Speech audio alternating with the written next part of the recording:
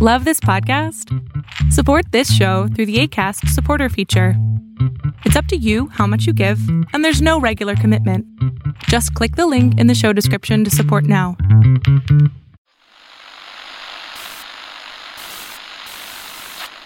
Nine, 12, 10, 28, 2, 23. This is Deep State Radio, coming to you direct from our super secret studio in the third sub-basement of the Ministry of Snark in Washington, D.C., and from other undisclosed locations across America and around the world. Hello and welcome to another episode of Deep State Radio. I am your host, David Rothkopf. I am here in New York City.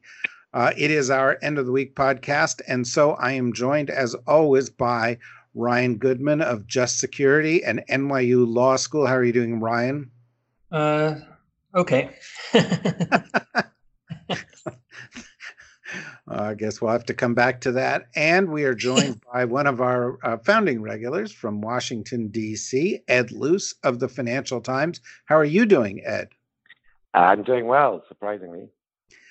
Yeah, that is surprising. And from a far coast, a first-time guest here, Dr. Seema Yasmin, who is a public health physician and former officer in the Epidemic Intelligence Service. Welcome, Seema. Thank you so much for having me.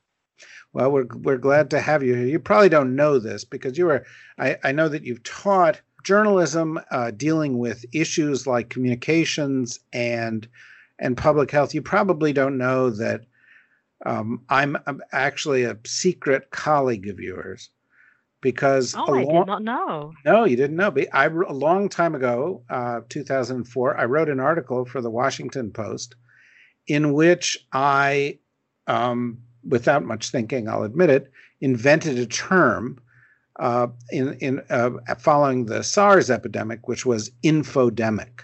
And so the point I've heard many people claim this, though. We'll have to fact check. No, fact checked. Let's Snopes that right up because that was me. And of course, one of the things that, the point that I was making back around SARS was that SARS was a disease of limited impact, but the consequences of the misinformation about the disease and the consequences of the economic reaction to the epidemic, in many respects, were greater than the underlying disease. And so public health officials had an equal responsibility to manage both the epidemic and the infodemic. And this is exactly why I went into journalism, because when I was working as an epidemic intelligence service officer, I would get sent into all these different hot zones to investigate an epidemic and stop the spread of disease. And I noticed every single time that disease was not the only thing that was spreading. There was a contagion that was emotional, and there was definitely misinformation, rumors, health hoaxes, pseudoscience, all of that stuff spreading. And I was very frustrated that as a public health physician, I was being told, just focus on the disease as if that was spreading in isolation. It was really important. I also tended to people's rumors and beliefs. And I'm glad that you say you coined that term, because now the World Health Organization is starting to use the term infodemic a little bit, but I'm very frustrated with them that they haven't tackled the information ecosystem problem as much as they target diseases, because one fuels the other.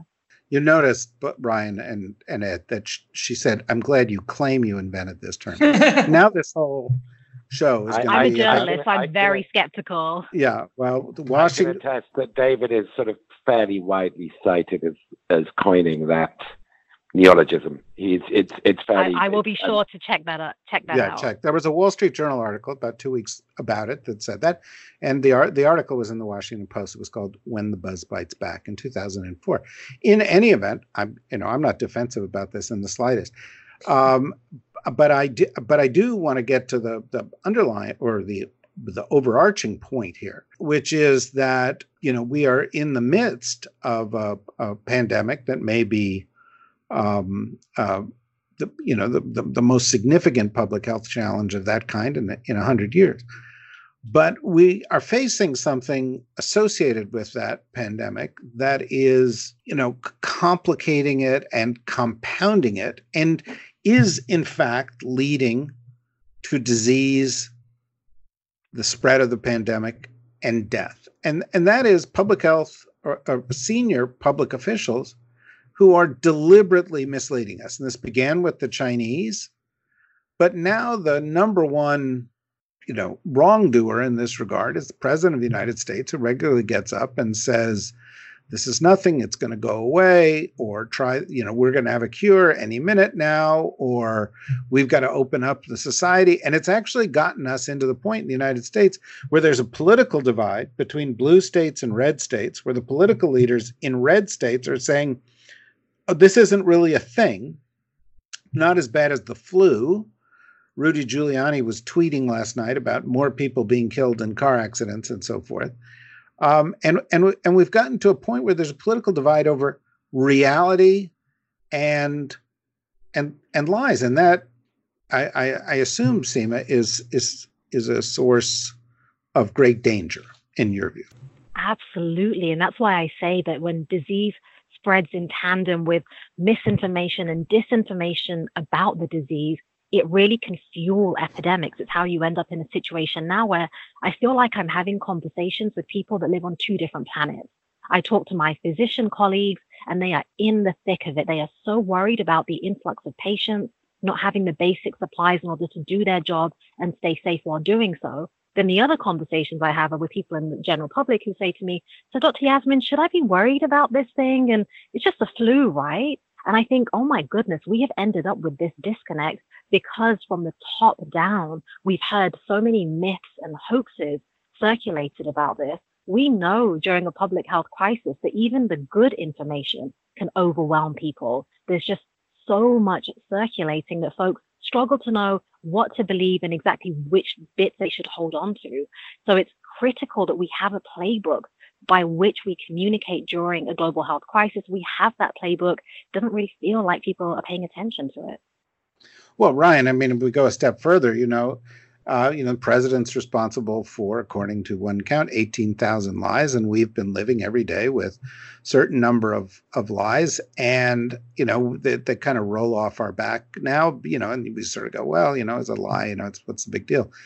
But at this point, when a government says to people, okay, it's okay to go back out, it's okay to go to work, it's not a bad disease, when they say this thing that, is 10 times as virulent as the flu, is not as bad as or is just the same as the flu, or they say this cure could help you, and then somebody goes out and takes something out of his fish tank that he was using to treat the water for his koi, and takes it and dies. This is coming from the top. But one of the things that you and I have talked about is that this is an administration where challenging the president or offering an alternative view or trying to put the truth out there will get you fired. And so these lies are the riskiest lies, are they not? I think that's right. So on both counts, one, that it used to be said by Trump supporters that don't listen to what he says, it's the policies that count. But here, the messaging is so critically important. It's life or death for hundreds of thousands. It might end up being millions of people, or over a million people. And it's exactly what you said. It's telling people not to worry about it, to go to work, or we shake hands because that's what we do in our business. So the public messaging being so vital around the ways in which we all have to band together and protect each other in the country from the pandemic is one of the most important things, besides other things like policies on delivery of personal protective equipment and ventilators and things like that, and utilizing the powers of the federal government to do that, is also the public messaging. So I think that's critical. And then the other part that you mentioned, David, I think is really significant, which is it's not just about the lies, and a lie would be that the person knowingly is giving false information, but included in that is there's a part of it that I think even Trump himself is so delusional and didn't want to bring himself around to believing certain things. And then the people within the government or his advisors outside of the government don't want to disabuse him of that, and instead want to protect themselves from not doing anything, but instead reinforcing his views. And there's a piece that's in the last 24 hours in Politico titled "Trump's Mismanagement Helped Fuel Coronavirus Crisis," interviewing 13 current and former officials about his handling of the crisis in just exactly these terms. And Maggie Haberman in the New York Times has also described it in very similar terms of how people did not want to do anything but reinforce him and his views. And then he turns on Fox News and they're sycophantically reinforcing the view that this is just like the flu. So then he's even more encouraged to pursue it further. And that has ended up putting at risk over 1 million lives in the United States. Yeah. So let me pick up on that with you, Ed. You know, you had a really good column in the Financial Times today on, you know, how this is a kind of different kind of American exceptionalism and a dangerous kind of American exceptionalism. We are not only saying we don't have to play by the rules of the rest of the world, and we're sort of thumbing our nose at the international system, and you know, thumbed our nose at the World Health Organization, and Trump used the occasion of this to attack China, attack our allies, and so forth. But in some respects, you know, just taking the thesis of your article and going a step further and picking up on what Seema and Ryan are talking about, the problem here is American exceptionalism, where we're saying the laws of nature don't apply to us because we're American. Science doesn't apply.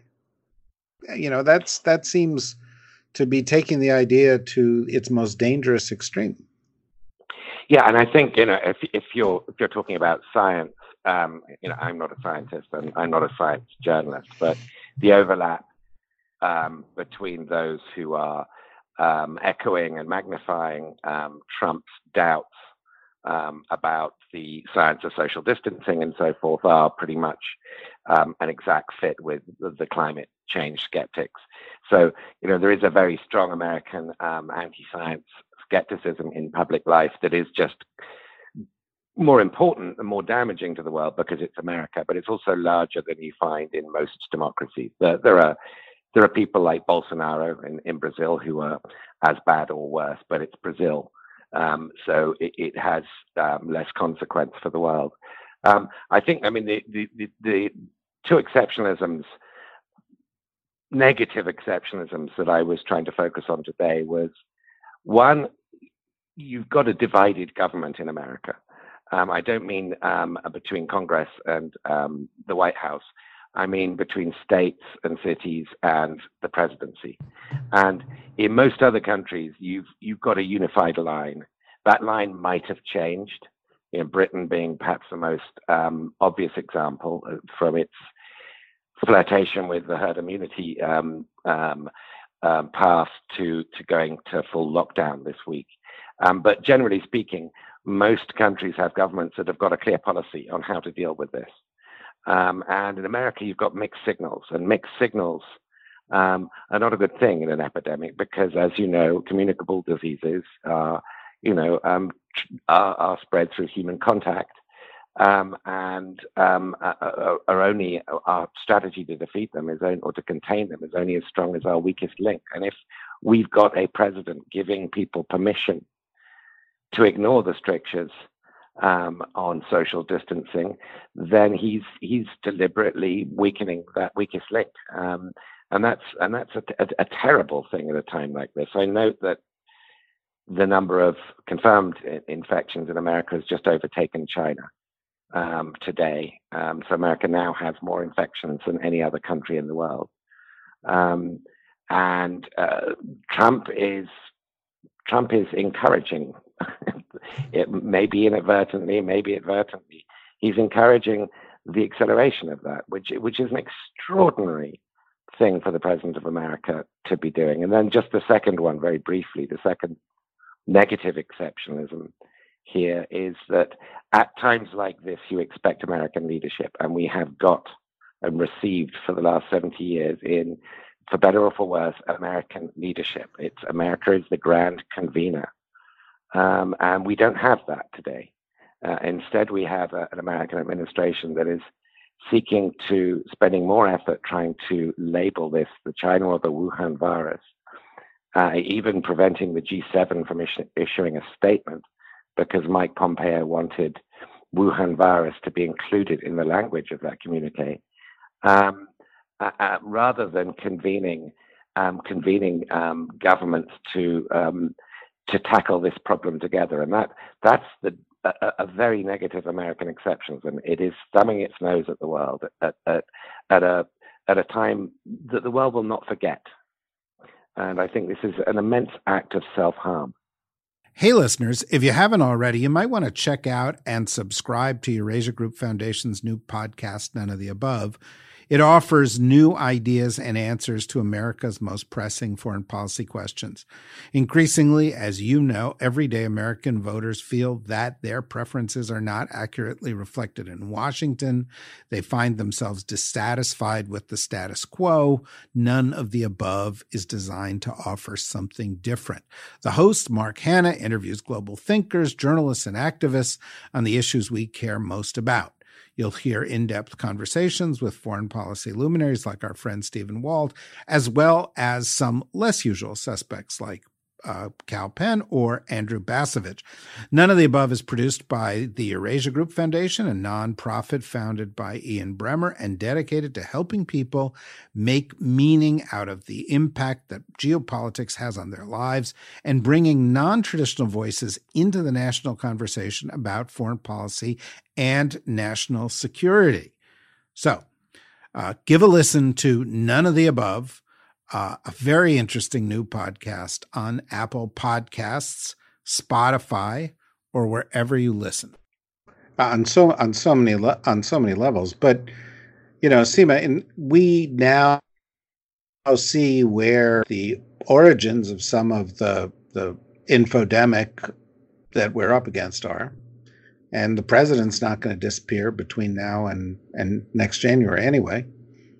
How do you control the negative aspects of the infodemic surrounding this when the potential stakes are so high and the people who are part of the problem are so powerful? Yeah, I'll address that, but I just want to add a point to this conversation about exceptionalism, because oftentimes that conversation can feel quite academic. And here we have an example of it playing out in a way that was very real and very troubling. So if you remember back in early February, around the 5th of February, the federal government CDC scientists sent out testing kits to a few labs across the US in order for them to be able to test patients who may have COVID-19. And that test ended up being faulty. It didn't work. There were all sorts of issues with it. And at the time I thought, well, that's strange because CDC is really technically advanced when it comes to diagnostics. It's often first, we saw that with Ebola, we saw it with H1N1, but I also thought this is an emergency. This happens. It's okay. You go back to the drawing board. But the problem at that point was the World Health Organization had already sent tens of thousands of testing kits to a few dozen countries around the world. Now, with American regulation being the way it was, academic scientists across the states had their hands tied. And so they were only reliant on the CDC kit, and that had been faulty. So when journalists were saying to public health officials, this is an emergency, why not just take testing kits from countries that already have ones that are functioning, or take them from the World Health Organization, which has disseminated so many that work? The response from top politicians came back that we're America. We are the leader in infectious disease in the world. It's developing countries that go to the World Health Organization for help, not us. And that is not the response, the collaborative kind of response that you need, that is led by science during a global health crisis. We ended up so delayed and still are far behind the testing because of that kind of hubris. So I was really disturbed by that and thinking that's exceptionalism playing out. And I say that as a British trained physician who moved to America because I could not find anywhere better to train in public health. So I say that coming from this perspective, that America can be one of the greatest nations in terms of its public health system and its training, but that doesn't mean it's always the best. It doesn't mean it's always right. And so you have to have leaders that will defer, that will take assistance when we need it. And to your point about infodemics, it's very challenging to try and address this issue. It's why we're not seeing so many interventions to mitigate the spread of false information. And as I said, even the accurate information can overload the public and just leave people feeling overwhelmed. I'm a little bit happier that the World Health Organization is starting to even use the phrase infodemic and is acknowledging things like growing anti-science movements and growing anti-climate change movements exist. I mean, we even have flat earth organizations. I mean, that's where we are in terms of our belief in science and evidence. But I think we have to address it in tandem. When we are battling the disease, we have to battle the concurrent spread of misinformation and disinformation. And it is doable, as challenging as it is.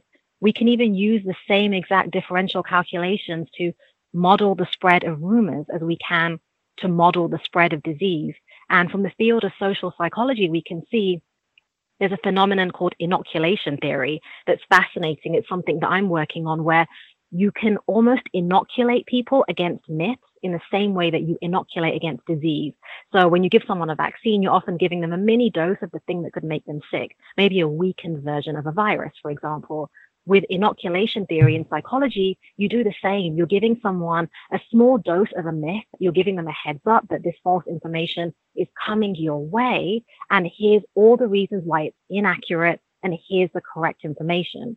So it's not like we don't have ways to counter false narratives. I just need to see us taking that as seriously as a global health threat as we do a virus. Ryan, as you sit there locked into your apartment in Brooklyn, and watching the president of the United States say everything's going to be fine by Easter, 2 weeks away, and yet the New York death toll went up 100 overnight, and there's almost 40,000 people in New York with this disease. And day after day, we're getting reports of frontline physicians who are overwhelmed, some of whom are becoming ill themselves, and warning that not only is the system not going to be able to take this, but there's some fairly credible warnings out there that that we're just in the earliest stages of this, and that the toll may be egregiously higher. Do you see actors in the government, at the state level, at the federal level, who are doing this right, who are serving the public interest here, and who people should be zeroing in on as opposed to the others? I mean, what's working in your eyes? So I do think that Governor Cuomo in New York is emerging as a kind of hero in the story, because of how candid he is in his delivery of the information and the hard realities of what's happening in New York, and his efforts to focus on the issues and in some sense depoliticize them, I think has been key. So having a governor like that at the what is turning out to be the epicenter of the coronavirus in the United States, with a lot of people under extraordinary stress around this, I think has been tremendous to see. But at the same time, there's only so much that he can do. And there are pieces of this that are just outside of the control, it looks like, of the state and local. So that as much as we might laud those people and ask them to step up, I think there's certain things that only the federal government can do. And one of them has got to be the medical supply chain, that only the federal government can really grab a hold of that and ensure that the industries are getting the kind of equipment and things like that, both to save people's lives and to protect the medical staff, just as an example of it.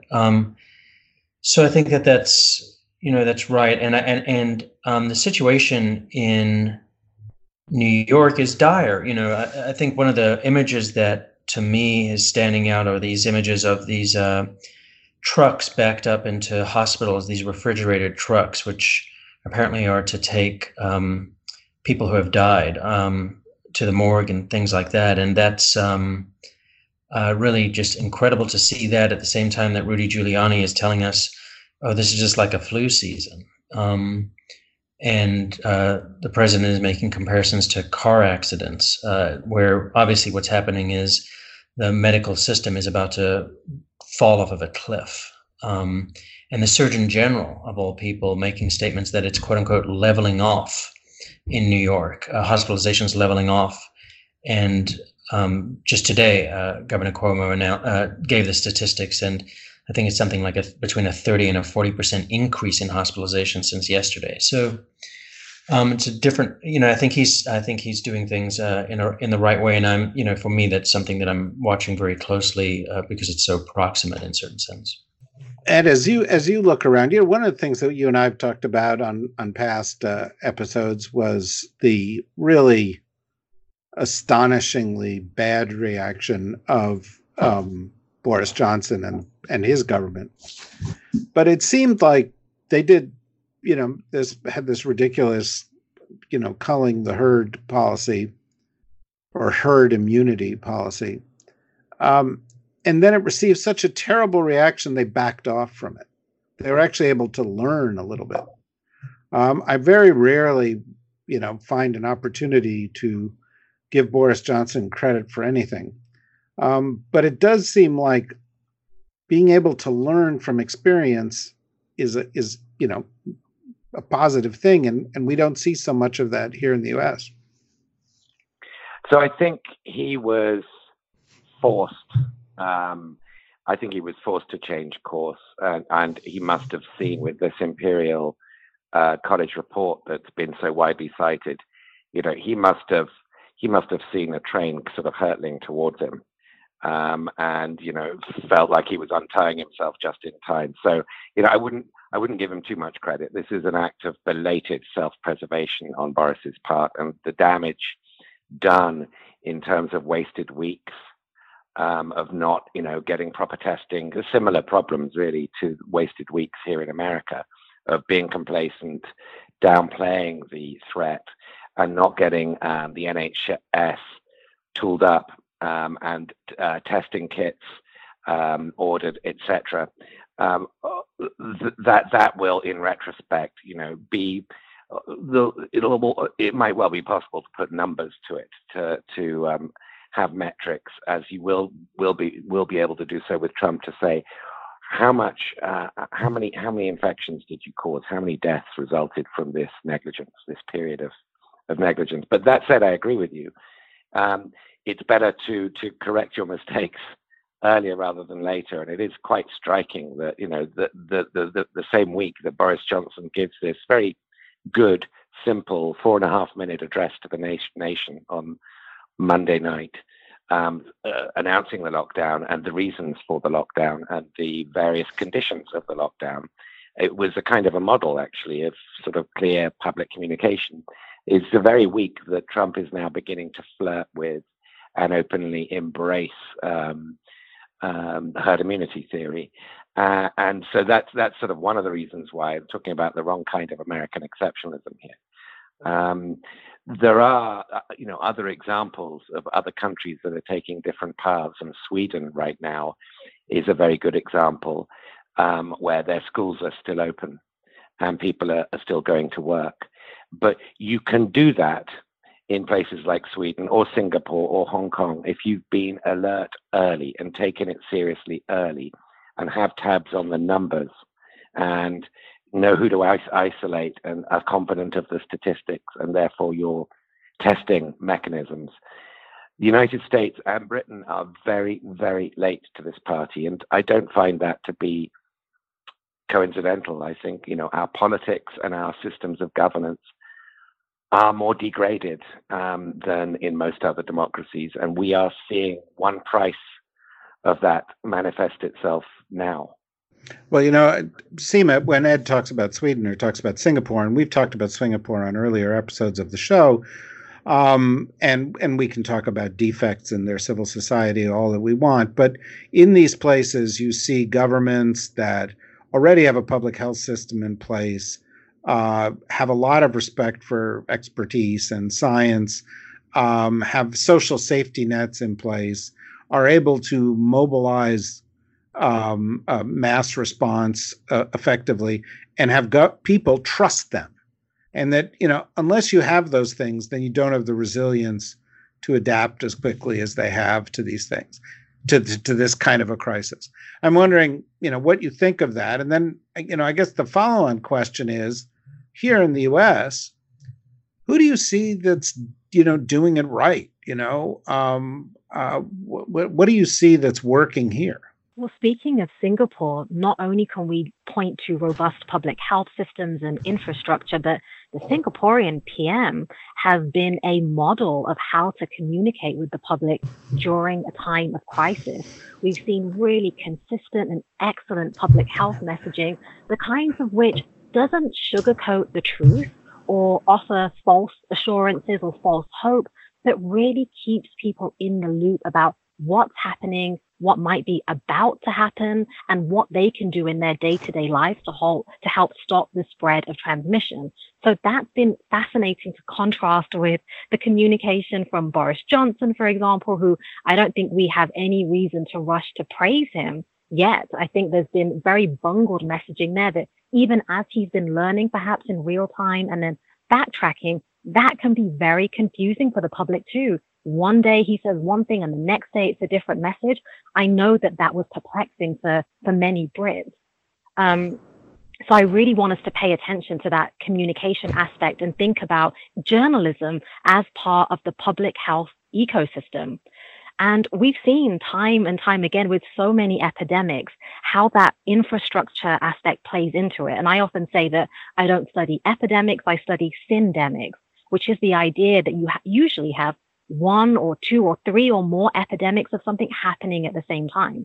So you think about the Ebola outbreak that just about ended in the DRC, but there was malaria spreading at the same time. There was also armed conflict escalating at the same time. So again, disease doesn't spread in isolation. It's usually in tandem with other things. And we saw how that left West Africa exposed and vulnerable to the biggest Ebola epidemic in history, because decades of civil conflict had decimated the public health system, had led to a brain drain where there were hardly enough Liberian physicians remaining in the country. They had to pull people out of retirement to care for those who were infected with Ebola.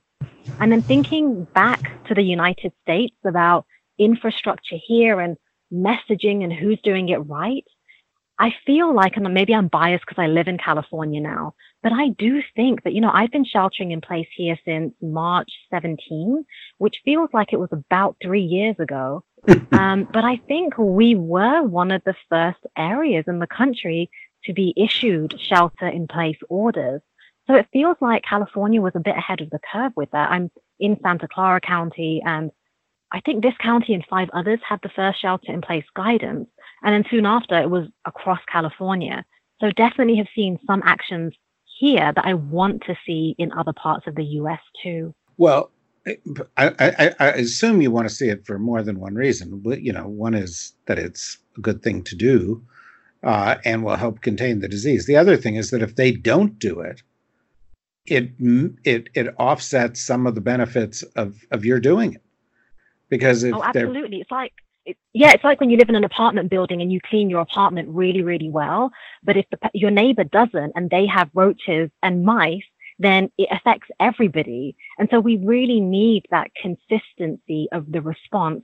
And, I trained in public health here, so I have a deep appreciation for states' rights and the fact that states have autonomy. And in fact, even when I was in the Epidemic Intelligence Service, I was stationed within a state and county health department. So I respect that states often know what to do for their residents better than the federal government might.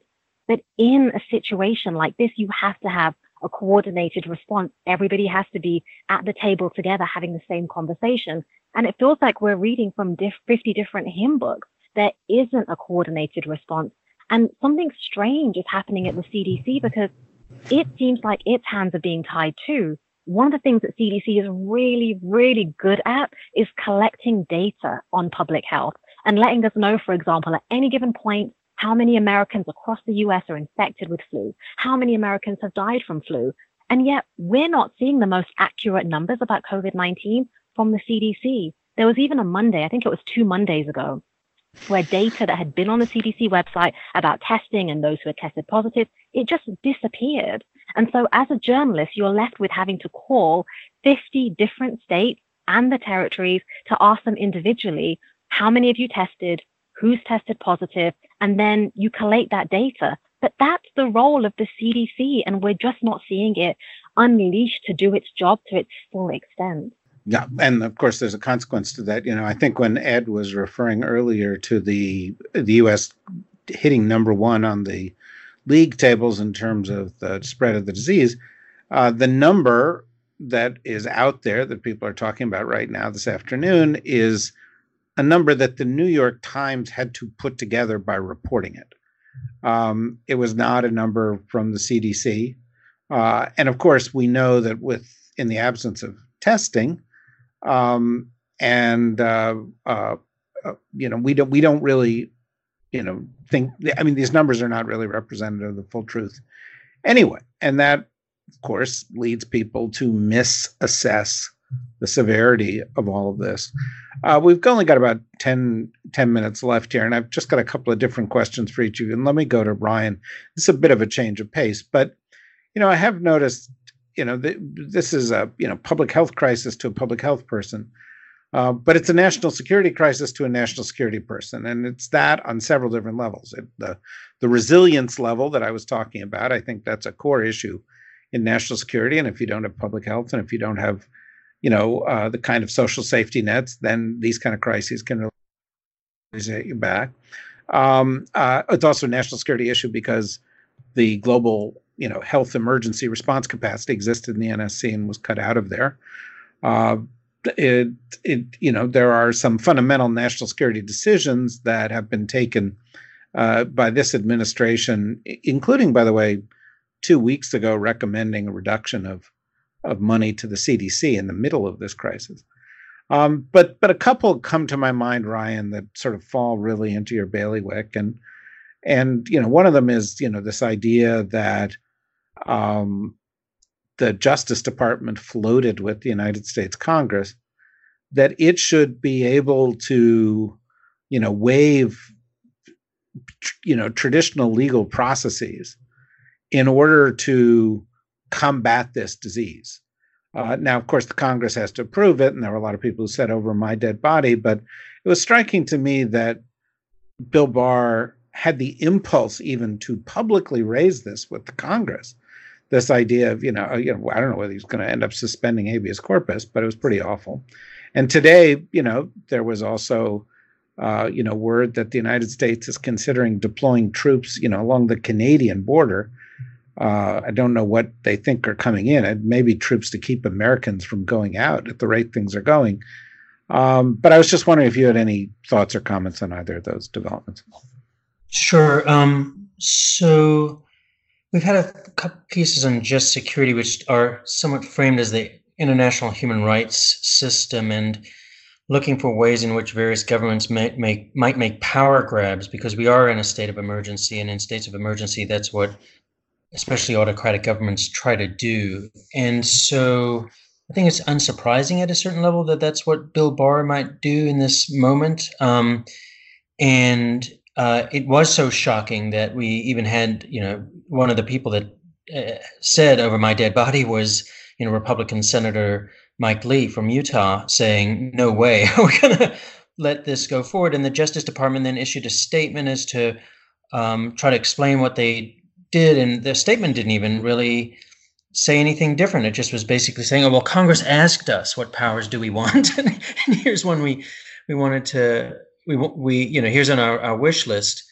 So I think we're heading down a dangerous path. I do think the one piece of it that to me was a little bit more optimistic and refreshing, if there's something to it, which is that in a certain sense, Bill Barr has been so delegitimized by thorough reporting and analysis that the fact that it came out of his Justice Department meant that I think he didn't have a kind of a benefit of the doubt. And I thought that was something maybe positive in a certain sense in this episode, that we understood from the beginning of like who he is. Or, you know, when I say we, obviously there's segments of the information environment, so others don't necessarily get that. But the very quick reaction by some members of Congress, I think, to just slap this down was good, but it just is an indication of where things might still head. Now, at some level, the government is so confused with the idea that we're the Easter Day promise that we're going to open up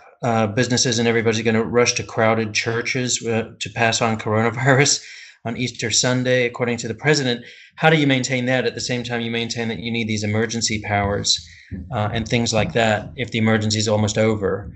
But at the same time, I think, you know, it's a dynamic process. At least we know what's happened at this juncture, but it might rear its head again, given that there's in all likelihood going to be an escalation in hospitalizations, deaths, and things like that. So, okay. Ed, let me go to you, and then I'll wrap with a question to Seema. You know, I was kind of struck by the fact that the United States Senate has now decided to take a month off in the middle of this crisis. You know, they did by passing a $2.2 trillion rescue package that contained some things for average people, although some of it may not make it to those people very soon, and a lot for big companies, of course. And now they're out. You know, the day they announced they're leaving, we have the worst unemployment numbers in American history by a factor of 5, right? The previous high was 600,000. This is 3.3 million. You know, you're sitting there in Washington, but it seems like the government of the United States doesn't want to play. I mean, Trump is pushing it off to the states. It just seems like the government of the United States doesn't want to get tainted by this disaster that they have contributed to. Yeah, I mean, I think there are a couple of important threads there. I mean, one is, you know, the government of the United States. Well, the president of the United States is clearly preparing, you know, preparing for some kind of mass scapegoating exercise where he blames this on liberals. Let's say that New York State, let's say that Cuomo and Gavin Newsom and others managed to contain this virus, and that there are 10,000 deaths rather than 1 million deaths, and you're able to reopen. You're able to reduce the social distancing measures, you know, say by late May. Trump will be citing those car crash statistics, those normal influenza death statistics, and claiming that it was a hoax all along. And he'll be able to point to his, mid-March stance and say, this is what I always said. They shut down the economy because they're liberals, because they overreact, because they're trying to prevent me from being reelected. So there's that strand that he's clearly sort of teeing up. And then there's the quite separate one of Congress. I have to say, Congress could have done a lot worse. I mean, I think that the bill isn't as good as what most other Western democracies are providing for people being losing their jobs or seeing their businesses fold overnight. You know, Canada, for example, has passed a bill giving $2,000 a month for the next 4 months to each family. America's just got a $1,200 check, just a one-off check, and it, as you pointed out, could take weeks to come through. So it's not very good compared to what some other democracies are doing, what most other democracies are doing. But it's considerably better than what I might have predicted a week or two ago that a Mitch McConnell-led Senate is capable of doing. It's a small down payment. In my view, this is going to go on for weeks.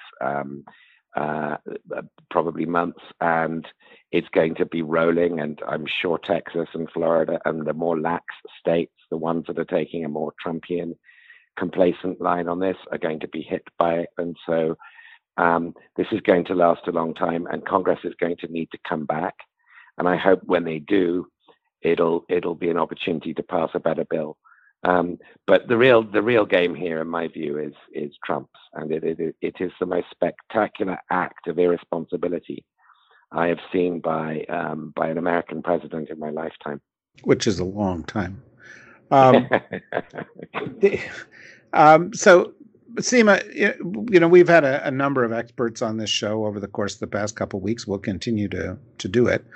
And as someone who's spent 10 years on the advisory board of the Johns Hopkins School of Public Health, I'm a little bit reluctant to ask this question, and yet nonetheless managed to do so, of all the experts that we've got on the show. And that's because it's the question on everybody's mind. We talk about the infodemic. We talk about the misinformation. We talk about statistics that aren't true. And what everybody wants to know is what is true? Not when is this going to be over, but more, how bad is this going to get? How much more severe, or by what order of magnitude from where we are we likely to end up? And we're not going to hold you to it, but I just, what are you hearing? What do you think the answer to that question? What is it? What should a president right now somebody says, how bad is this going to get? What is the answer? So I'd say to everyone listening, be wary of any expert who convinces you that they know the answer to that question, because quite frankly, this is a new virus and none of us is immune to it because we haven't been exposed to it before. So it makes answering that question really difficult, but it doesn't mean that we can't have some approaches to estimating how this might pan out. One of the ways that we do that is, yes, we look at models, and those have many issues with them and many flaws and limitations, but we can also just look to where this pandemic has hit hard already. So you think about China, and the World Health Organization yesterday was saying that you can look at it as having had a really big impact on China for about 3 months. But the problem then is that even with those measures that China put into place, as they are slowly starting to lift them now, the cases start to increase again. So one of the things I'm concerned about here in the States is we are the epicenter of the pandemic globally now. We are still seeing cases peak. We haven't reached the apex of that epidemic curve yet, but we need to be thinking further ahead about the second wave and maybe even the third wave, because we just don't know how they'll hit. And one of my concerns is that the second wave might approach us as flu season kicks in. And so we think about overburdening the healthcare system now, think about it that time of year when there are many people who are also becoming infected with flu, which some years kills up to 80,000 Americans in one flu season. And I make that point because it really makes us realize that now is the time to do the physical distancing aggressively.